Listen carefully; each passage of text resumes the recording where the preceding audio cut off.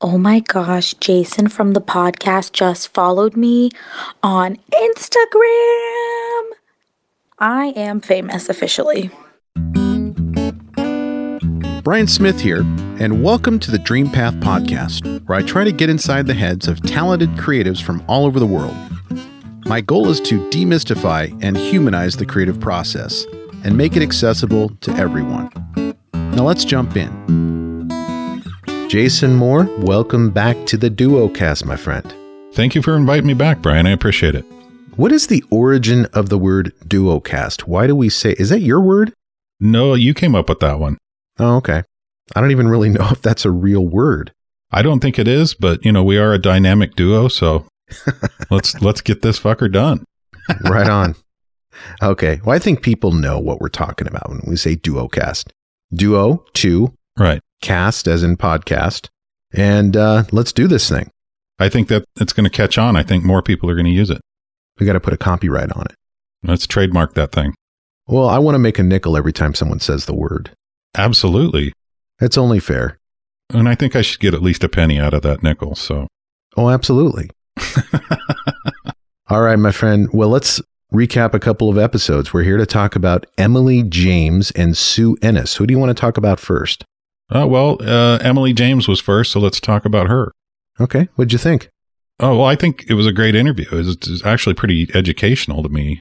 The thing I liked about Emily's interview was just her total experience so far that she has in the music industry and being able to explain and provide a view from the side of an indie pop songwriter and artist that sounds like she's been doing this for like 20 or 30 years, and she's only like 22. So it's pretty impressive. Isn't that amazing?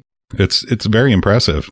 And just the fact that she has so much experience and has really only been in the business for like 5 years, but we were able to learn from her various facets of the business, including the role of producer versus engineer and collaborating with other artists, as well as how licensing of cover songs and publishing of music works as well. I felt like I was in a classroom during part of the interview where I was asking her about copyright and publishing. And she's just so humble about it too. She has all of this wisdom about the music industry that she's sharing with us, yet she is as old as my middle daughter. Right. I mean, this is someone who is very young, yet very beyond her years at the same time. Right. I agree. She's the same age as my oldest daughter. I've downloaded her songs and albums and EPs to my playlists, and I think they're going to be part of my permanent playlist collection. Oh, yeah, they're very good songs. They're very well put together, well produced. She's got a great voice. She's just super talented. So what did you think about Sue Ennis? We ran that just a couple of days after the Emily James episode. Yeah, we put that one out last Friday. The songwriter artist type interviews, as you know, are my favorite ones to listen to because, I consider myself a songwriter, or at least dabble in songwriting. And you are too. I consider you a songwriter as well. I'm not sure I would go that far, but thank you for saying that. You don't think so? I think so. Well, I don't think that I would label myself a songwriter. I would call myself an aspiring songwriter. Okay. Very much like I'm an aspiring screenwriter. Right. But I definitely appreciate being put into that category by you, someone who I respect musically and creatively. So thank you. Well, thank you. I appreciate that. I love to listen to the point of view of someone who has the ability to create melodies and come up with lyrics in a quick, meaningful way, or maybe not quick, but certainly quicker and better than I can. And just hearing their process in the craft of songwriting, whether it just naturally flows from the writer or if it's formulaic or structured. So in listening to Sue's episode, it was great to hear her perspective and also hear about her journey in the music business and working with Ann and Nancy Wilson and the stories of her experiencing the Seattle music scene in the early 90s with the Lovemongers.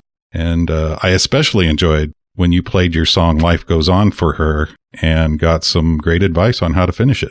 That was the most surprising part of the interview for me.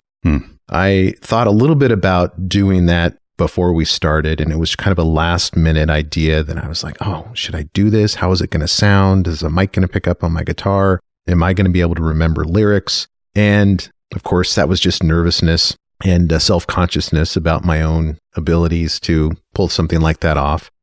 But Sue was so kind and just immediately got into coach mode and listened to that little song clip that I played for her and just dove right into songwriting coach mode and gave me some great tips and for free. Didn't charge me for it. So It was pretty fun. That's nice. Sue Ennis for me was a special interview because of my connection to her through my dad. Right. And as you know, my dad passed away in 2003. Mm-hmm. And that was after a long career of flying entertainers around, like the band Heart. In fact, that was the band that he flew the most for decades as their tour pilot.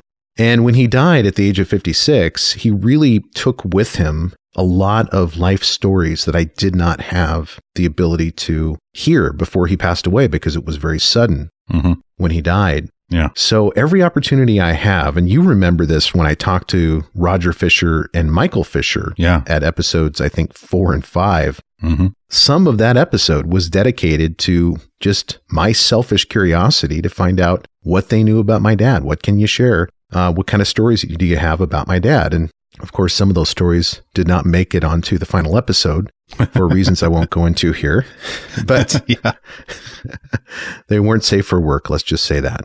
But to talk to Sue about her career as it relates to Ann and Nancy Wilson, and also hear that story about my dad. And I was so close to Heart when I was growing up. I mean, I had Heart concert t-shirts my entire life, just boxes of them. Right on. Because of the tours that my dad was on. So to actually talk to someone who was behind the scenes writing songs with Ann and Nancy, some of my favorite Heart songs ever were co-written by Sue Ennis, including Dog and Butterfly. Yeah, beautiful song. Beautiful. So for me, the Sue Ennis episode was really, really special. It's a little long. It's over an hour long. And that's just because I wanted to keep going.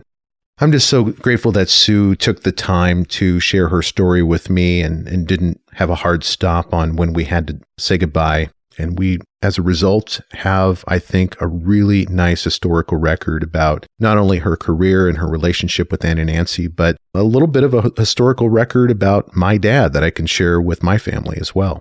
Yeah, I think that's wonderful. And I think she actually, kind of liked your song. She called it a folk song. I would like to help you finish that song, Brian. I'd love for you to help me finish that song.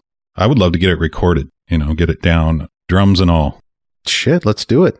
Let's do it. All right, it's a date. And then we'll send it to Sue and see what she thinks. Yeah, and we'll even give her songwriting credits on it.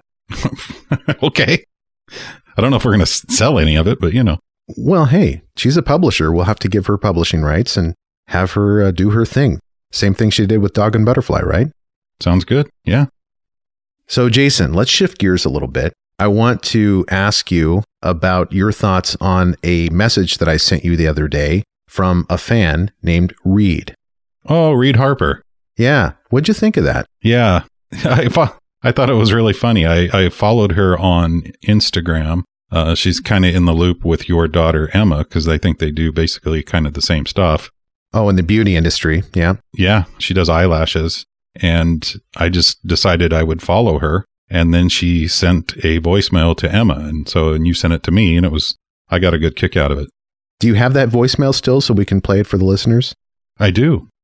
Oh my gosh, Jason from the podcast just followed me on Instagram. I am famous officially. Okay, Jason, first of all, that is hilarious. And Reed is hilarious. I know. I love how enthusiastic Reed is all the time about so many things, but especially this moment where you followed her on Instagram and she takes the time to send a voice message to my daughter. And I just happened to be in the living room when she was playing it. And I was like, who is that? What is she saying? And so I sent that to you, and I'm glad you got a kick out of it.